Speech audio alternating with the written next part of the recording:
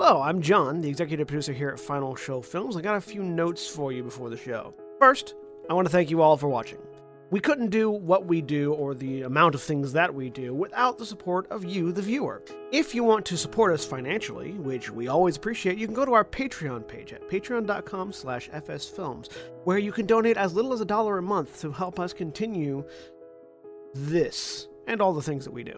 I want to give a special shout out to our $25 supporters, Antitonic, Cat Waterflame, and Samantha Bates. Second, I want to let you all know that we here at Final Show Films are planning a little get-together up at Gen Con this year. That's August 2nd through 5th up at Indianapolis. We're going to be up there just sort of hanging out, enjoying the con, spending time together, and if any of you guys want to come up and say hi, please feel free. We don't bite unless you want us to. And if you enjoy whatever it is you're about to watch or listen to, be sure to check out our website at finalshowfilms.com, where you can find links to all of our other content, both podcast and video. And be sure to follow me at John A. Bates on Twitter for more updates on all of the content we're creating in the future. In the meantime, thanks for watching, and I hope you enjoy.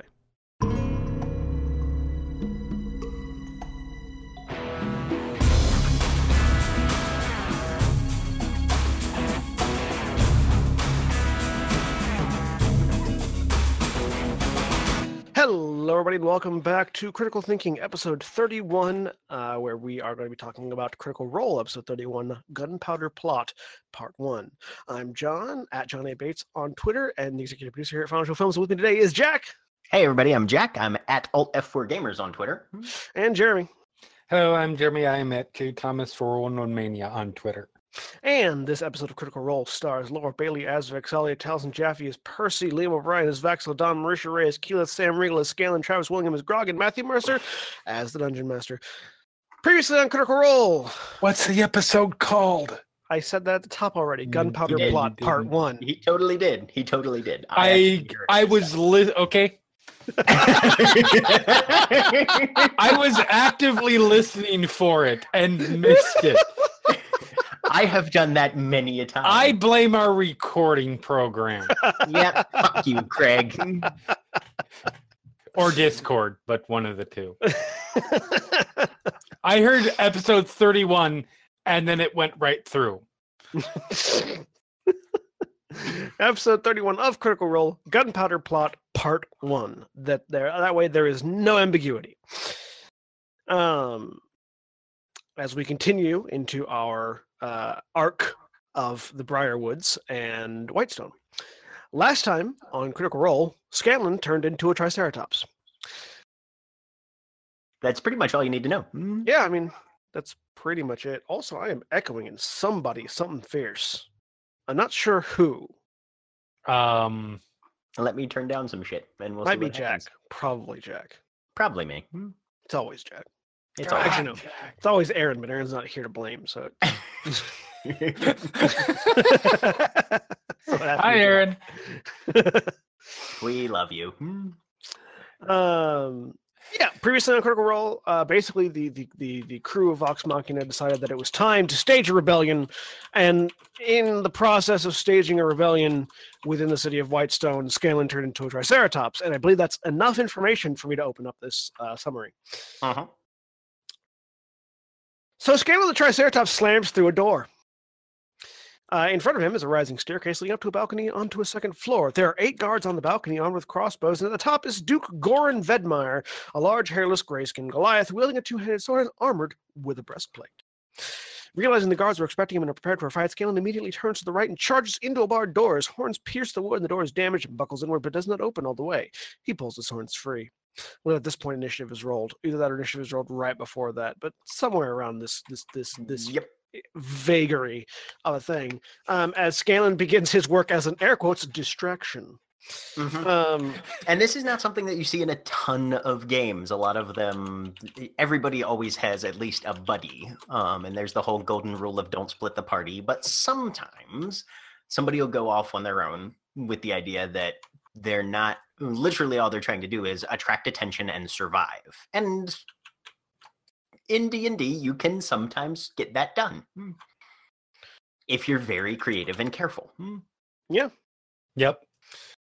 As he's slamming into the door, Scanlan takes fire from crossbows as the guards realize there's a Triceratops here and start shooting at it.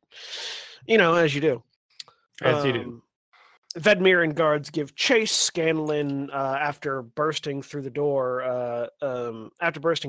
into a dining room, drops his Triceratops form and casts Stinking Cloud, also known as Fart Attack, the spell. Yep. Which is a spell that literally just creates an area. It's an area denial spell that basically says, "Don't go here. You will start puking." Right. And taking damage too, but more puking than anything else. Mostly incapacitating. Right. Yep. All but 2 of the guards have come to the Noxus fumes. Vedmir is also overcome by the cinch and taking care of this distraction. This distraction within the distraction. We are now 2 turtles deep in the distraction. Scanlan slides across the dining room table trying to escape. And what then happens is a series of comical events as Scanlan attempts to get away, guards attempts to shoot at him, and then after a while he realizes, oh yeah, I've got other means to escape, and uses Dimension Door to get out of there. Yep. Yeah. Rather than just relying on... But first dives under the table with a ridiculously amazing deceptive maneuver so that they think he's under the table when in reality he has Dimension Doored onto the roof. Yeah, so what we have 3 turtles deep into distraction now. Yes, we're now 3 turtles deep into distraction. We have the Triceratops distraction to start with. Then we have the Stinking Cloud. We have the Stinking Cloud distraction in the distraction. And then we've got Scanlan pretending to still be in the room while actually not being in their distraction. All of which culminates in Scanlan piecing the fuck out.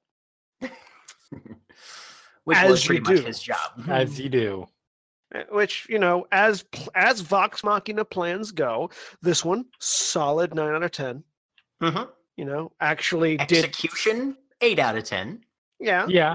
Couple of fumbles here and there, but functioned as intended. Yep. But again, this is on the Vox Machina scale. So on a typical scale, that's like a 5 and a... Yeah, like compared to competently executed and planned things, yes, it's fairly low on the scale.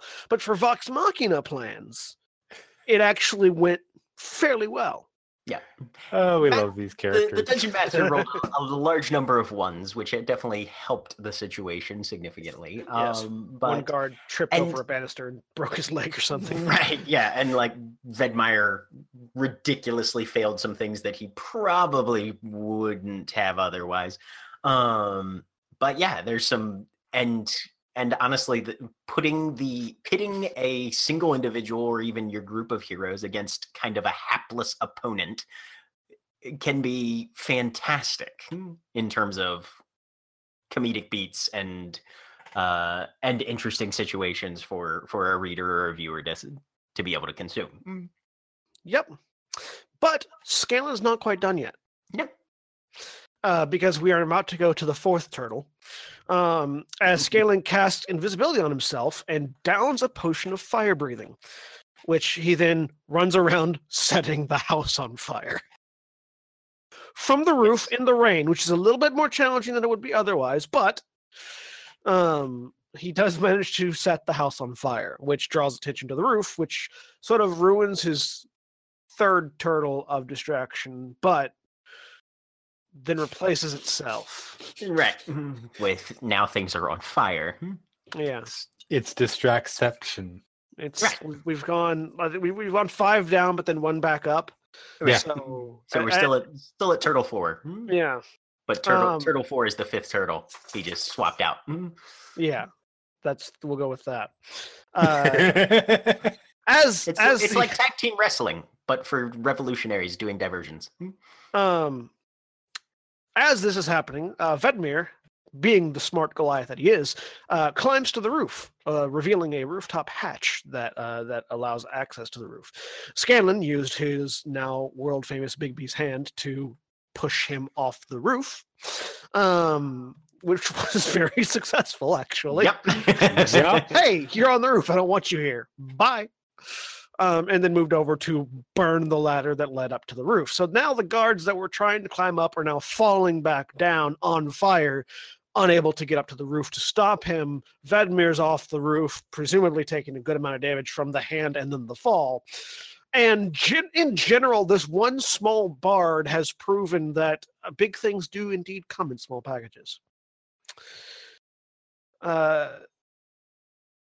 And never really underestimate a gnome or a bard, really. Mm-hmm. Yeah. Yeah. Yeah. They might have short legs, but damn, can they get shit done and move sometimes. So yeah, Scanlan invisibility is out and gets away to watch his handiwork as the mansion is engulfed in flames.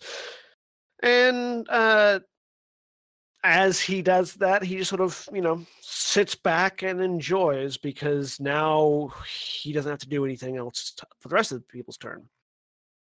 And while that took me about 10 minutes to describe, in episode, it took like an hour and a half. Yeah, that was, yeah. But I mean, really good, again, really good distraction. This is the pull the pin and throw moment, sort of, right. of this series, where you're pull the pin on the bard. The objective here was just to cause as much chaos as possible, and it succeeded. Good work.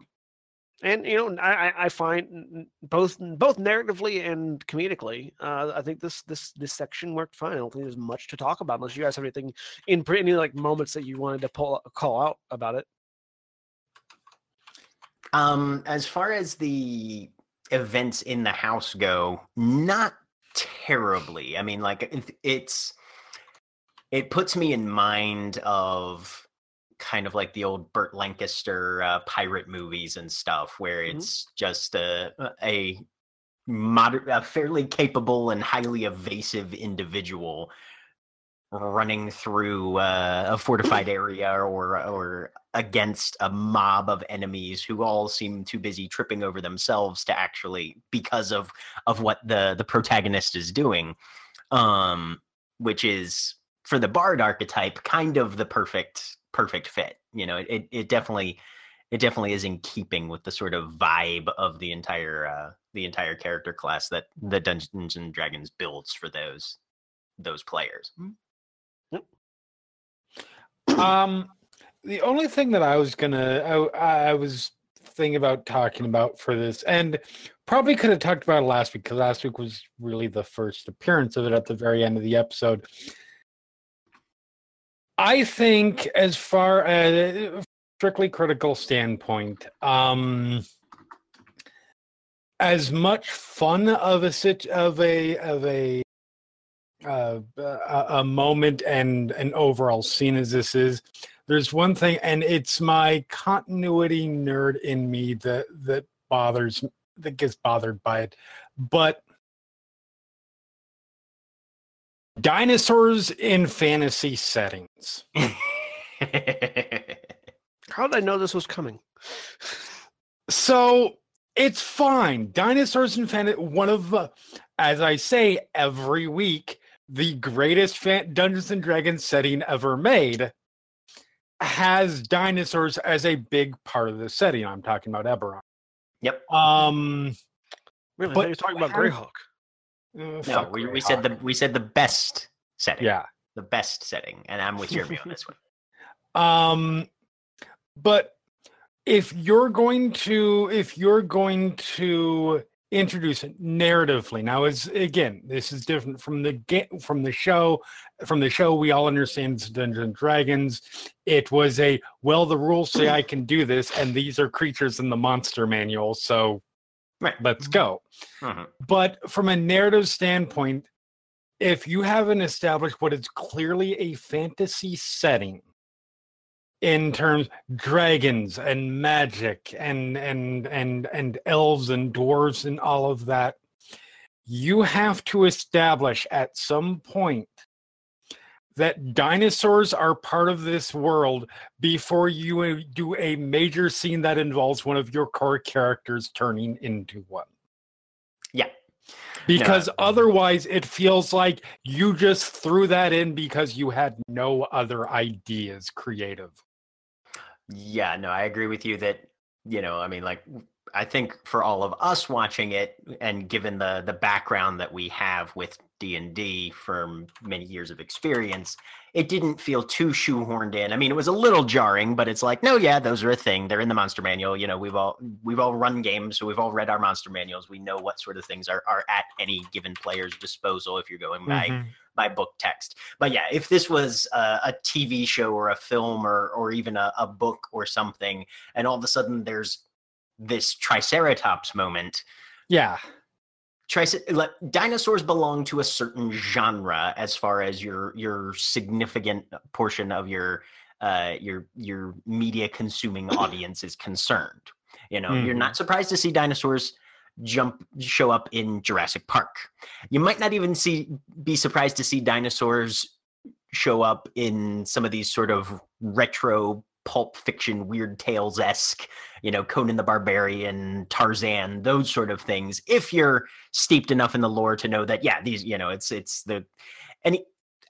it's a horrible trope because it's steeped in so many problematic aspects. But any sort of great white hunter, King Solomon's Mines thing, any sort of Jules Verne journey to the center of the earth, sure, dinosaurs, okay. I mean, even crazy stuff like dinosaurs showing up in a Marvel show or universe, totally fine, because it's established within the setting that's a thing because of the Savage Land. Right, yeah. Or what is it? Runaway, what's the one on Hulu? Jerry? Runaways. Yeah, Runaways, and they talk about the genetic, but it's like, yeah, there's a spoiler, there's a dinosaur in that show. And it's awesome. Right. And it's fantastic, but it's established in the episodes that, yes, this is a thing, and it's a weird thing, but it's a thing and it's justified. Yeah. Right. So when you have something unique like that, like for Eberron, for example, yeah, dinosaurs are a thing, but they're fairly regulated to one continent called Zendrik. And it's a very sort of jungle adventure, lost world type atmosphere. And that's usually established fairly quickly when a player character arrives there, so that you're not terribly surprised to see them. Side note, one other place, yes, the Talenta Plains. Oh yes, the Talenta Plains as well. Yeah, because halflings riding dinosaurs is the greatest thing ever. Yeah. I think there are dinosaurs in almost every prime D&D plane or world, because in Faerun they're on Chult. Yes. Which is also that, jungle island of adventure, mostly modeled after Australia in certain aspects. I mean, it's in Chult. I believe they're in Dark Sun, because Dark Sun is all about post-apocalyptic kind of worlds. And they might be in Greyhawk. I am 99% sure they're not in Dragonlance. They're not in Ravenloft either. Right. Mm-hmm. Because dinosaurs in Ravenloft would be weird as fuck. Well, and Ravenloft also isn't necessarily a place you would consider on the same level as Faerun and Eberron. Exactly, it's a demi-plane. But to your novice audience member, if you say this is a fantasy setting, yeah, dragons, yes, dinosaurs. But the reason that you don't have dinosaurs in Ravenloft isn't because of the demi-plane. Yeah, that can be the narrative. But the reason is because it's a gothic horror setting, and dinosaurs don't work in a gothic horror. Right. So I would like to see it attempted. Right. Yeah. I want to see a T-Rex in a top hat with a monocle and a cyber claw. I mean, there is a creature in Zendrik. There's a dinosaur in Zendrik who I think would actually work in Ravenloft. He has a giant maw in the center of his chest with tentacles around it, and he is the greatest dinosaur that was ever invented. I think at that point you're getting into Lovecraftian horror, less dinosaur. Yes. But yeah, but there's what we're getting at is there's a fairly narrow and distinct section of genre fiction that you expect dinosaurs to show up in, and it is jarring when they show up in other things. You know, And to be clear, for those that might be less familiar with the with spells and things in D&D in particular, oftentimes a GM might rule that you can't turn into a creature you haven't seen. But in this particular case, the spell used, Polymorph, doesn't actually have that restriction in it. So even though there's no narrative reason why Scanlan might ever have seen a dinosaur, there's actually no mechanical restriction on him turning into one. It's just from a narrative perspective, a genre sort of a genre bleed is happening here. But yeah. Because like when I'm running games, I tend to like to make my players justify their knowledge and abilities to an extent. You know, when a wizard levels up and gets new spells, he has to have found and read those spells. He doesn't just magically pluck them out of the ether and have them in his spell book, although the mechanics allow for that. You know, as druids in their wild shape forms, you know, I like to try and at least gently enforce the idea that you can turn into any animal so long as you're familiar with it in person. You know, you have to have done more than seen a woodcut, right? If you're going to shift into a new animal shape. Now, if you've gone toe to toe in combat with something, yeah, you probably have a decent idea of how it functions and can therefore turn into it because you've got at least a base personal knowledge of these sort of things. But yeah, characters need reference for their knowledge. They don't. Knowledge is not something that springs out of nothing. Yeah. For me, anyway. Other people may run their games differently, and that's totally fine as long as everybody's having fun. So, meanwhile, while all this is happening with Scandal, the rest of Vox Machina begins their assault. The one thing I wanted to talk about, actually, is a little bit before this. Alrighty. So, as Scanlan's running away, he sees the zombie giant sentry thing. Yes. And all these figures begin attacking the undead symbol, in a sense, of the Briarwood's authority and rule and control over Whitestone. And that to me was one of the best moments in this entire in this entire episode of the campaign, where, you know, so these zombie giants have been referenced before, and we talked about those in previous episodes. But I love when a story that's being told has protagonists, but understands that things happen apart from the protagonists. The world continues to exist outside your purview. Right. And I felt like this was an excellent illustration of the fact that while not directly involved, none of the people that are attacking this giant are people that we know for a fact that Vox Machina has met or even encountered. Certainly they don't know who they are, but because of the actions the group has taken, they've inspired this reaction from the inhabitants, and it broadens the scope. And I love moments that do that, where something is happening parallel to, but disconnected from, in a sense, the immediate actions of the party. And I love when video games do this as well, where, you know, things that you do, that your player does, especially when it's one where there's a level of choice based in the narrative. I was going to say Fable for some reason, but honestly, but, you know, where the other inhabitants of this world, despite only being ones and zeros that have been programmed in by game designers, take what appear to be more or less independent actions that you can trace back to things that you have done. Yep. MMOs are big on that. While not necessarily as freely a choice as in other games, at least the illusion of the narrative implication of your actions having set off these chain of consequences. I mean, the one I was going to mention, I think, has probably done it best, although it's still not perfect, and I haven't played the second one, but State of Decay. Yeah. Does it really, really well, where everything that you do impacts what happens around you. And like when your character dies, when you don't get to play that character anymore. You play a new character within the world. Yeah, that's one that I thought has always done it from a narrative perspective. At least the one that pops to mind for me, at least in this scene, is actually Final Fantasy XIV, which I've been playing a lot lately.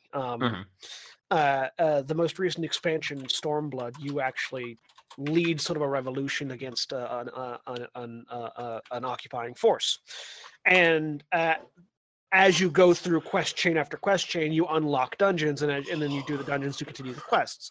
And in a couple of different dungeons, when you're sort of ousting this occupying force, there are lots of non-interactable NPCs in the background that are just fighting. And like as you progress, they progress too. And so as you beat the boss and continue on to the next section, you see that your allied forces in the background have beaten their enemies as well, and are sort of cheering you on and, you know, calling out your name and the name of your allies as you continue on. It's really neat narrative construction, not necessarily something that you personally have done, although the triggers for these things are tied to you succeeding. But it's that sort of idea of there is a whole battle happening around us, and it's not just what we're doing. What we're doing has an effect, but there's more going on. Yeah, and anything that makes your protagonist a small part of a larger whole, I think, does great in giving your setting and your narrative depth.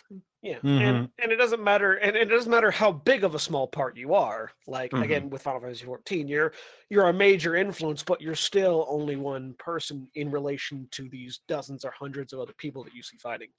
Yeah. But yes, that's actually a very good thing to point out. Yes, as Scanlan, escapes, he does see that Whitestone residents have armed themselves and are fighting this undead giant. But the rest of Vox Machina has begun their assault on Count Tyleri's mansion, with Grog and Trinket rushing the front door. Grog being the first one in, being the group battering ram as he is.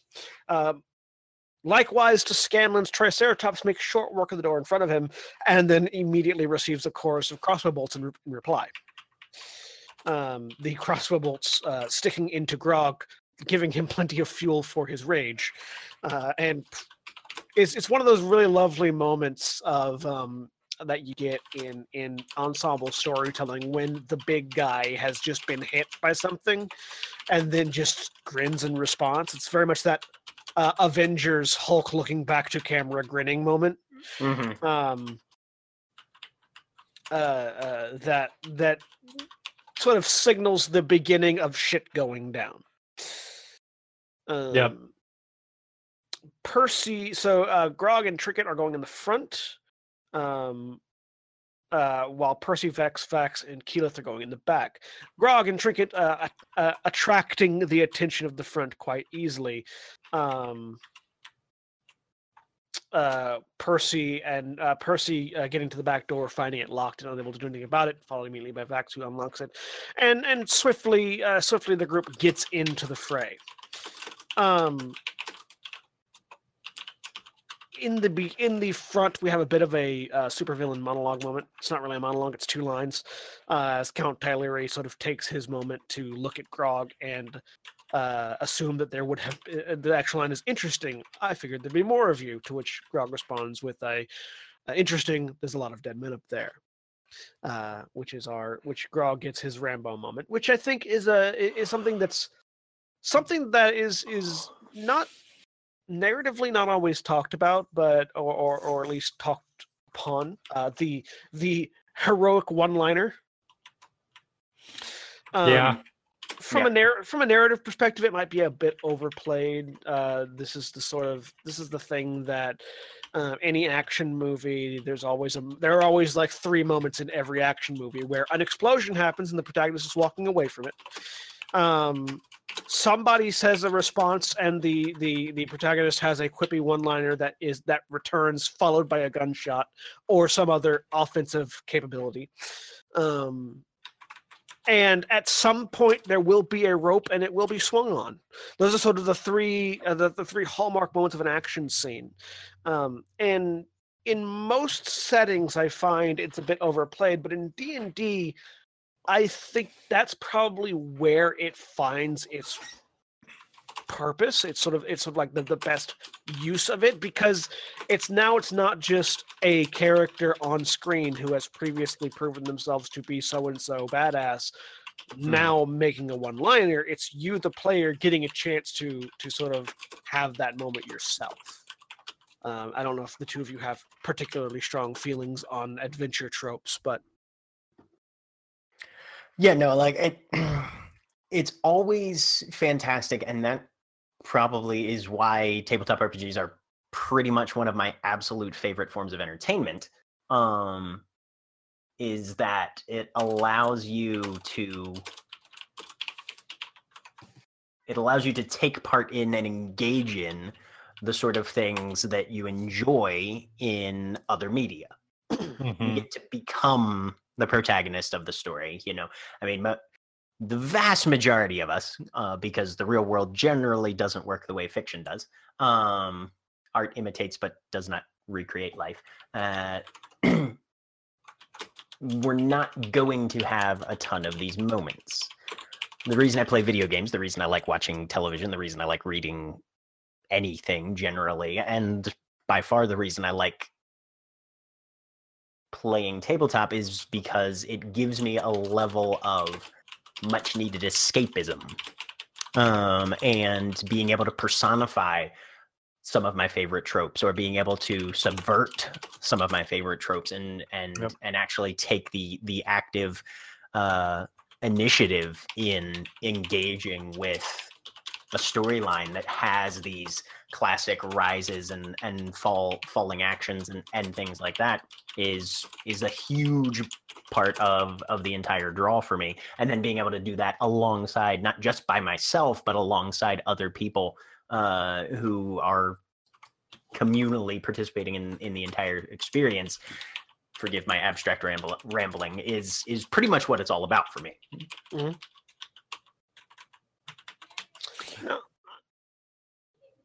Sorry. Well, I mean, I'm all about good tropes. What I've expressed before, the term trope or gets thrown around, and a lot of times in a negative context. And to me, it's all about how it's used. Mm-hmm. Some of the best action films or action series or stories period out there are, you can tick off the moments as they come by what's likely to happen, and that's fine because they're done effectively. Yeah. I think that this is obviously examples where it works is a lot of the stuff that happens in Critical Role, but yeah, in the reason those things work and the reason that they're used so often is because these are moments that are legitimately exciting or inspiring. So there's a very good reason why they work this well in tabletop role-playing games. I don't think, and this isn't a slam on anybody, I don't think that there are many people who don't at least somewhat base the vast majority of their characters on somebody they've seen in popular media, or not necessarily a character specifically, but a style that they've seen. Because that's where a lot of our narrative influence comes from at this point. So those kinds of moments come part and parcel with those characters. You base a character on you base a character on a short character. You're going to be spouting off one-liners left and right because that's what he does. You base a character off of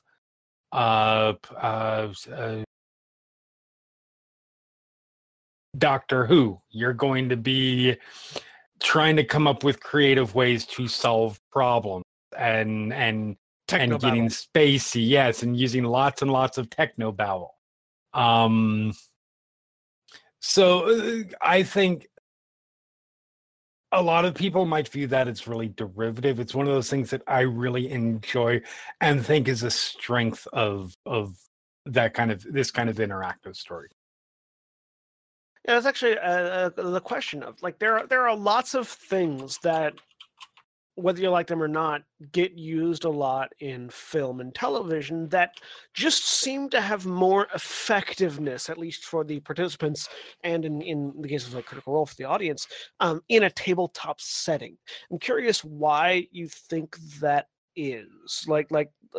For instance, Grog doing the one-liner. There are TVs and television series and movies where one-liners like that work, and then there are other ones where it just falls flat because of various things. I'm wondering what you think is the reason they tend to work more, or tend to be more appreciated or exciting in a tabletop setting.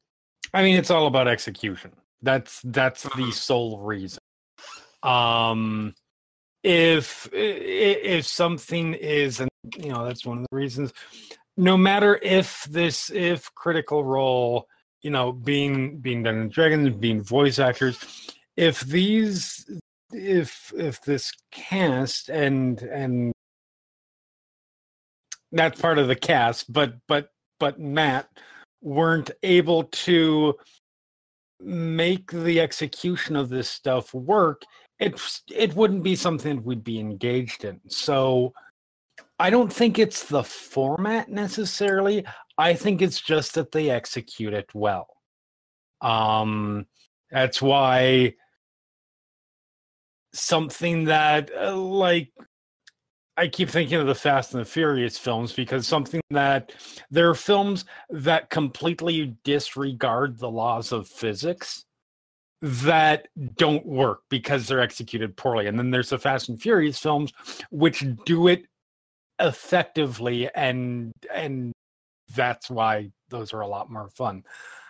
I think the same applies in a Dungeons & Dragons setting, or a World of Darkness setting, or whatever the case may be. If you've done a good job establishing your setting, and you've done a good job, and the characters are engaged, etc., it doesn't matter that it's a role-playing game. It's simply that they have done a good job with it. Yeah. Jack? I agree with the entire setup as far as that goes. Execution is key, and even if we're talking about Critical Role, where all of these people have plenty of acting experience under their belts, so they're much better at this sort of portrayal of characters than your average, game store player might be. Even they occasionally have moments where the one-liner falls flat. Yep. And I would say from sort of if you're looking at this from more of like a director's standpoint, for a one-liner to come off well, it has to be succinct, it has to be clear, it has to have a good position, so you've got a statement that is being made, should have some bite to it, and it has to be the last nail in the coffin. A lot of times when around a tabletop game that I've seen one-liners fall flat is when somebody delivers a one-liner, but for whatever reason, the scene or the moment doesn't end there. And then something else happens, or somebody else says something else, or somebody tries to one-up it, and then it just kind of everybody just trips down the stairs together, and you stumble into a pile at the bottom wondering what the fuck just happened, more or less. And it's not terribly impressive, and those sort of elements have happened occasionally, even in this game, even in Critical Role. But when it's well executed, and it doesn't ramble, and you know exactly what's being said, and from the audience perspective, you're on the side, because in my opinion, a good one-liner also has to have it's hard to have like an absurdist one-liner. It has to be something that you can agree with, even if you don't necessarily agree with the individual, because villains often, despite having a point of view and having a set of motivations that are supposed to be opposed to what the audience actually wants to see accomplished and see happen, they have some great one-liners. Yep. But those one-liners always make sense for that character. Cancel Christmas. Right, exactly. And whenever somebody talks about villain one-liners, I immediately go to the Street Fighter M. Bison line. Why would you go to that? The day Bison graced your village was the worst day of your life. For me, it was a Tuesday. Why would you go to that? What kind of monster are you? The best kind. God damn, man. No. So just so everybody knows, John is wrong. John is wrong. And you cancel Christmas. Raul Julia's performance is the best thing in that movie. Okay, yes, but that's like saying this on concrete is the best thing about stepping in dog shit. Like though I will point out, even when one-liners tend to fumble, like you said, Jack, and in Critical Role especially, even when those occurrences happen, I do find that they still tend to have a more positive reaction than they do in films and other media. Well, and I think the reason for that is because of the reaction of the people around. Like, okay, I'm going to use the classic example in Critical Role, which is life needs things to live. Has that happened yet? No. No. It's a spoiler of 5 words put together. It's a forward-facing classic example, is what we're saying. Yes. But not discussing anything that happens around it or why. When something like that falls flat in a non-interactive narrative way, it's because it's intended to come off as serious or badass or whatever. And so the way the writer sets it up is that everybody treats it that way. In an interactive thing, it's one person saying something. So when the rest of the players are like, "What?"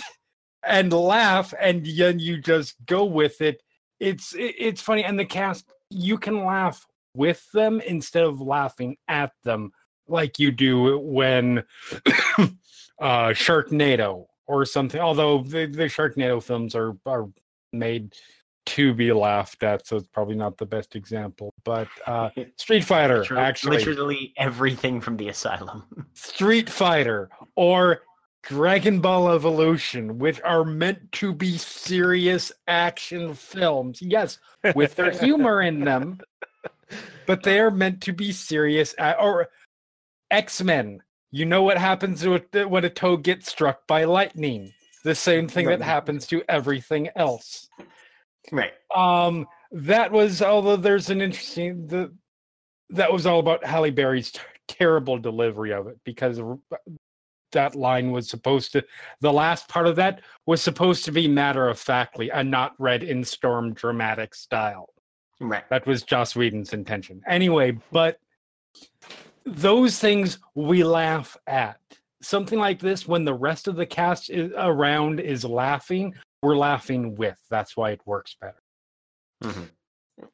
Yeah, and the other thing is that most one-liners that you think of are good the first time you hear them, or are good if you hear them without any preconceptions or further experience. But the thing about a one-liner is that it gets into the media going public's zeitgeist. It gets parodied, it gets quoted, it gets lampooned, it gets misquoted, and then evolves into just this, oh, well, everybody's heard that 1,000 times. So when you see it in the movie, everybody just groans and moves on to the next scene.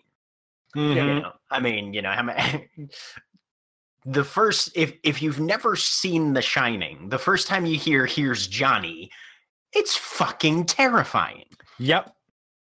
But most people, even going to see the movie for the first time, have seen that parodied or referenced so many other times that, as far as they know, it might not even be the original. It's just another, oh, somebody's sticking their head through a crack in a door and yelling, "Here's somebody." Yeah. You know? Also, when your name is John, you hear it a lot. Yeah, you do. Yeah, you do. That's you know? that's John Carter syndrome. Right. Mm-hmm. Right. You know, and the fact of the matter is, you know, and certain one-liners age and take the abuse better than others. You know, I mean, you still sound a tiny little bit badass when you go yippee-ki-yay, motherfucker. Right. Only if it's immediately preceded by an action, though. You can't just yell it out loud for no reason. Right, yeah, right. But, you know, but you can still execute that one and you know, get the occasional nod of agreement. You know, but there's other ones where it's just like, this has been done so many ways, so many times that it has lost all of its punch. So I think that's part of the reason as well why one-liners in movies tend to get shit on a little more than they do in RPGs, because most of the time when you're playing a tabletop as well, your one-liner tends to be a little more on the original side. Yeah. Well, and I think I also think when you're sitting around a table, your fellow players understand that you're going to be a little bit more derivative about these kinds of things because they're coming off they're coming right off the top of your head. You're not, assumedly, you're not taking a lot of time unless you've had warning that something's coming. You're not taking a lot of time to plot something out and come up with something to say. So there's definitely a sense of being more free. I don't know what you're talking about. I always write down all of my one-liners before I ever say them. I have a list that I pull from. Frankly, John, I don't give a damn. Now, you may, the viewer or the listener out there may be wondering why we've taken this long to talk about one-liners, and the reason is because the next hour and a half of the show is nothing but a fight. Yeah, which, it's a good fight, but there's not I think it's a pretty good fight. But the most spectacular things that happen in it are, I don't know if we had it confirmed previously that Count Tyleri was a vampire, but we learned conclusively that Count Tyleri is a vampire. In that after he is taken down, he turns into mist. And they use a creative use of spells via wind wall keeps him trapped so he can't get away. Before they sunbeam him to death. Before he gets sunbeamed into permanent death. And Grog just beating the shit out of guards and Tyleri with a warhammer. And I think that's most of that. I think Vex using a lightning arrow to take out a group of fleeing guards as well. And I think that's most of the fight is fairly standard Vox Machina, pile in, punch till dead. The finishing, though, there's definite elements of ruthlessness in the group that we haven't really seen up until this time done for real. Like, you know, when Tiberius buzzsaws a geriatric unconscious person, there's a level of horror in the other players' faces when they realize what's just been done, you know. And there was that element of the previous episode with Percy killing Circarian, and you know, the sort of here there's a lot of just cold-blooded kind of, the individual in question was incapacitated, helpless, yielding, trying to give quarter or whatever, and they're like, and dead. Yeah, let me go through the list. After the fight pretty much wraps up, there are 5 guards left who try to run. All 5 of them sort of leap from a balcony trying to get out of the building and run away.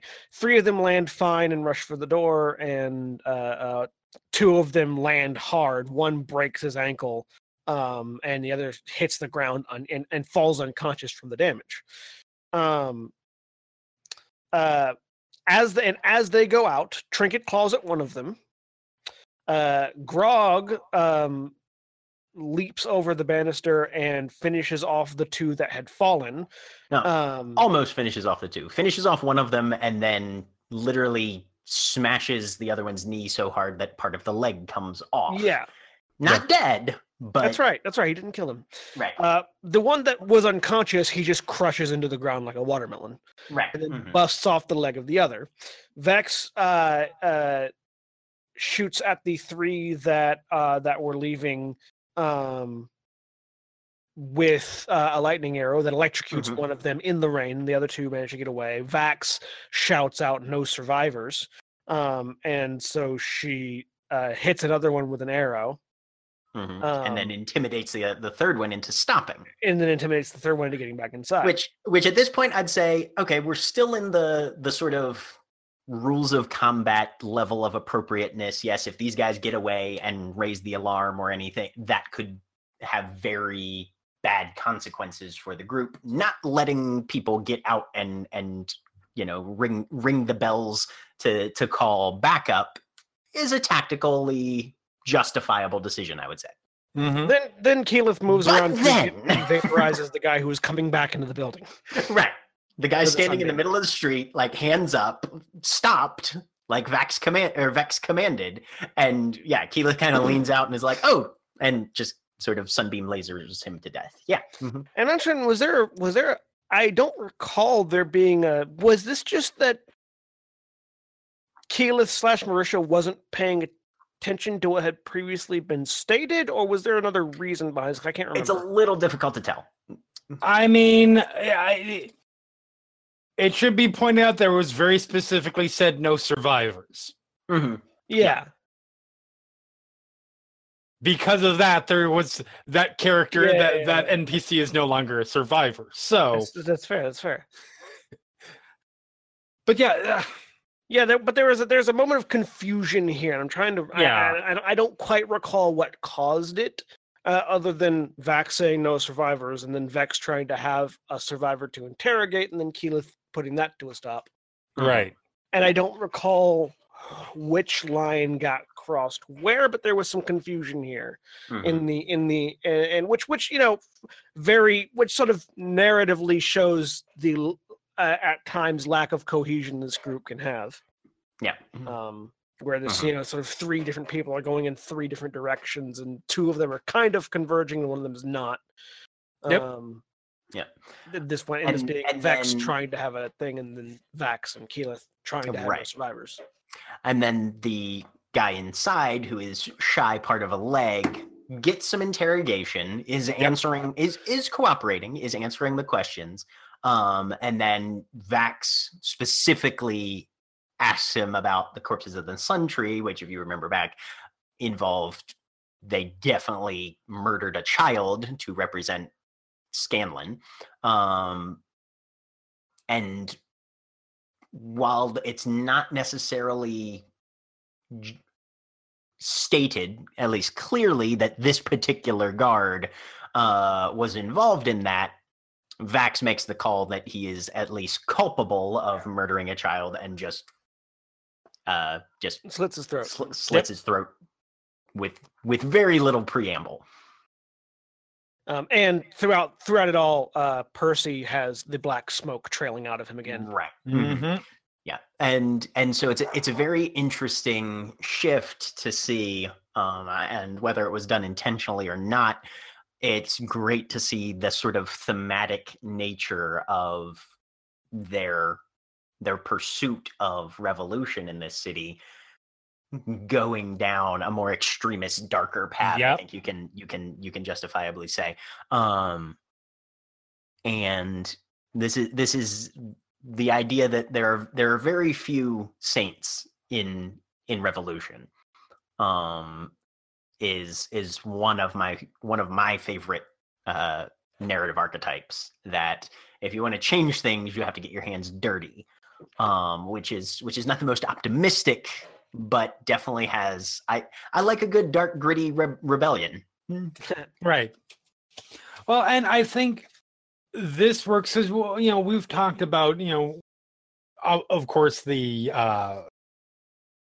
buzzsaw incident is infamous, but we've talked about other times where the characters have gotten surprisingly vicious, and it doesn't work. This is one of those examples where it works really, really well. And there are a lot of reasons for it.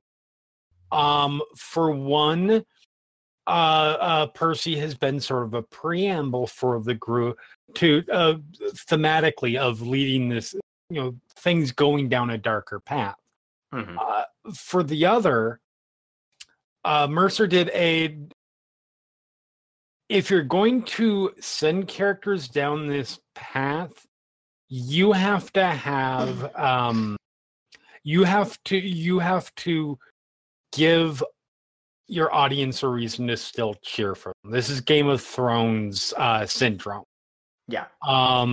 Where if you're gonna have, you know, Arya turn into a little psycho assassin, and you're going to have Sansa become sort of manipulative political type, and all just about every character have a shade of gray, you need to have a moral baseline that is just jet black. You need to have a Joffrey, and then once he's gone, you need to have a Ramsay Snow, a Ramsay Bolton, and then so on and so forth going there. Yeah. Mercer does a wonderful job in having built up the situation at this point and escalated the evil to the point that, you know what, we can kind of buy and we can kind of sympathize with them vaporizing people and smashing their legs off and slitting throats, because these guards are willing, not willing, we don't know, we'll never know their life story, but servants of characters who are up to this point pretty much the ultimate evil in this world, as far as we know. And so, that makes it work. And then, of course, there's also, like I said, sort of that moral questionableness that the heroes have already been going down at this point.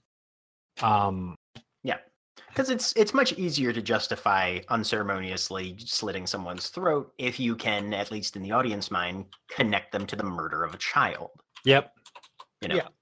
Whereas I think for the sort of jarring shock value, Keyleth just laser beaming a guy who's standing with his hands up in the middle of the street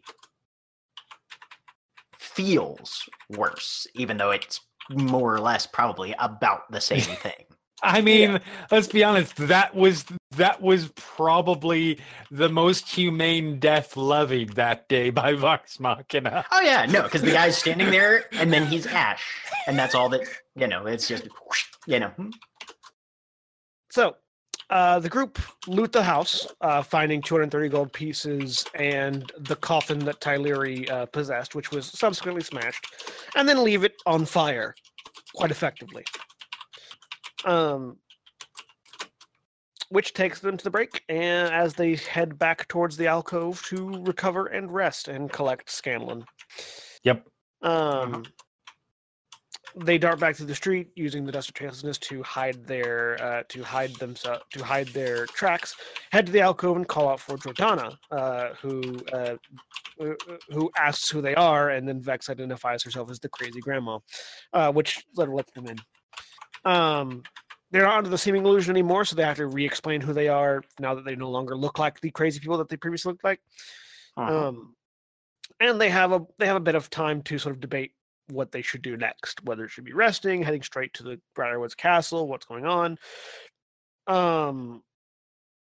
they reconvene and sort of reorganize their information as they have it currently, which is primarily that the Briarwoods live in the castle. They didn't really learn much beyond that from the interrogation.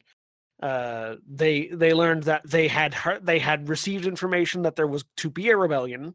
They were prepared for the rebellion, and then the Briarwoods are in the castle. Yep. Also, that in order to stop this insurrection, they were instructed to gather up certain people based on descriptions and hang them from the Sun Tree as a warning, which prompted Vax to slit the guy's throat because he hung a kid as a warning. Eventually, Vox Machina decides to take a short rest to tend to their wounds and then head out to join the rebels in taking out the zombie giants. Scanlan uses his ability to give them additional hit points using his Song of Rest, and as they are finished wrestling, they hear resting. My words are getting tangled. As they finish resting, they hear the sound of a zombie giant out. They hear the sound of heavy footballs nearby, alone moaning something heavy hitting the ground, and then cheers. They look out to find that the body of a giant the body of one of the zombie giants about 6 feet away, with 3 people in the process of hacking its head off just to make sure it's dead. So we get the sense that this rebellion is well and truly underway at this point. Yep. The storm is still going on. That I believe the storm came in naturally. I don't think Keyleth called it. Though Keyleth did make use of it using Skywrite to trace the Dorolo symbol in the sky.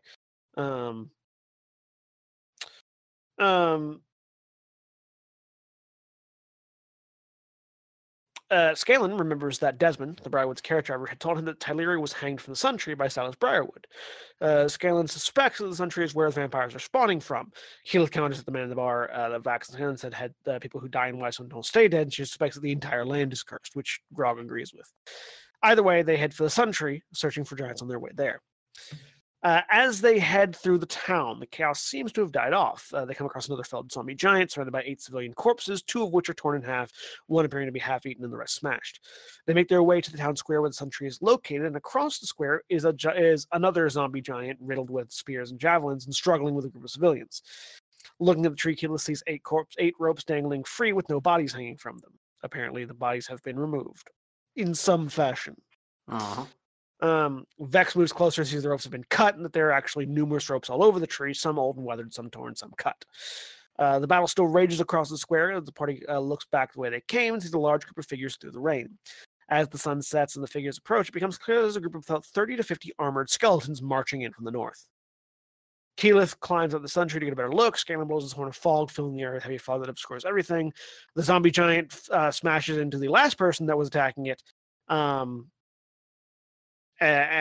which sort of off in the distance, and Keyleth almost falls out of the tree, though Vex climbs up after her and helps her back up. From the top of the tree, they can see that there is actually closer to about 100 skeletons marching on the group. Keyleth starts to conjure an ice storm at the skeletons, which blows apart a fair number of them, but and causes the icy. But the group as a whole continues marching forward. This sheer mass of skeletons, too much for just one spell, at least to deal with, or at least that spell. There are other spells that probably could have dealt with it more effectively, but they've only had a short rest. So, at this point they pretty much determined that it's time to head out, because it's about to get really dangerous here, and they take off from the town square, heading for the tree line in the west, looking to actually get out of the town. They have to fight off one of the zombie giants as they go, although they manage to kill it fairly quickly. And upon leaving the area, they look over to see that the skeleton army is pouring into the streets, seeking to put down any sign of rebellion that remains.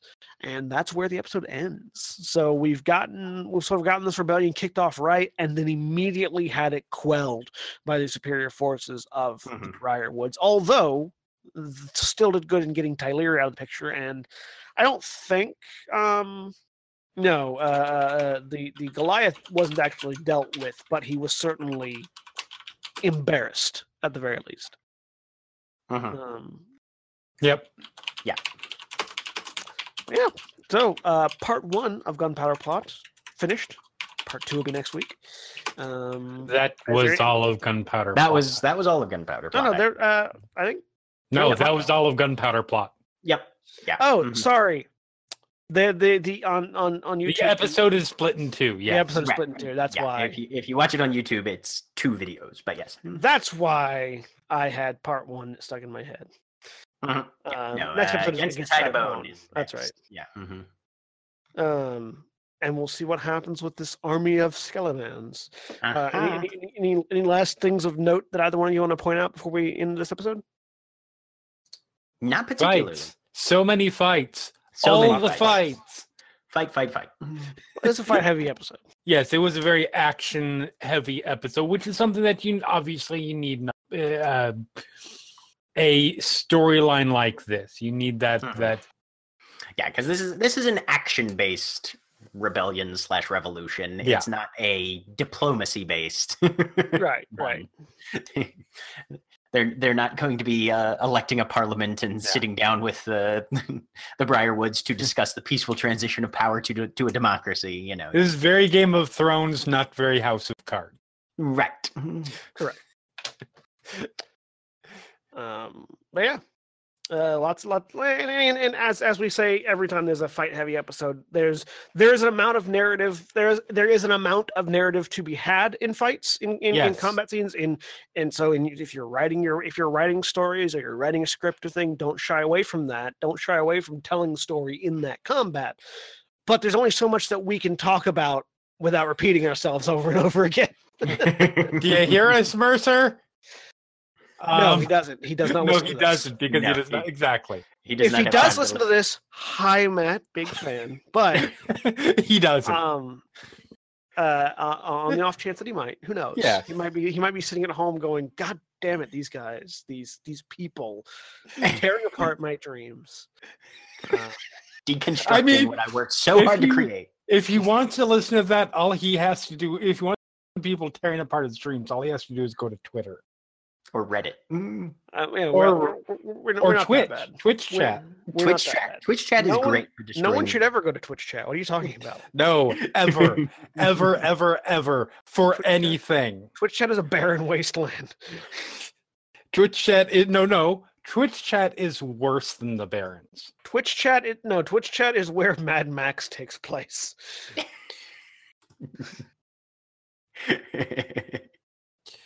You just see in the giant dust storm, you just see a single Kappa face go by. Twitch, oh god, what a lovely day! Twitch chat makes the Barrens look like fucking. I don't even know because I can't. I was gonna say like. I think we need to save ourselves from this rabbit hole. Depth debate. We need to not. First of all, WoW references are tired in the first place. Second of all, I reject that premise. It is an 18-year-old. No, it's a 2005. Or 2004. It's a 14-year-old game. 14-year-old game. Yeah. Mm-hmm. Star Wars references are still relevant, and not just because they keep making them. I know. I mean, if we're going for the oldest reference in this, that doesn't work episode, without. I think the fact that I referenced the fucking Gone with the Wind from 1939 is currently winning, but you know. Also, I know doesn't work without the corresponding line. I mean, no, it doesn't. That's why I used it. All right. I think we're done. Welcome to Critical Thinking After Dark. Oh my shit. The after show. We go right into the after show. All right. Wow. Say goodbye, everybody. Goodbye, everybody. Goodbye.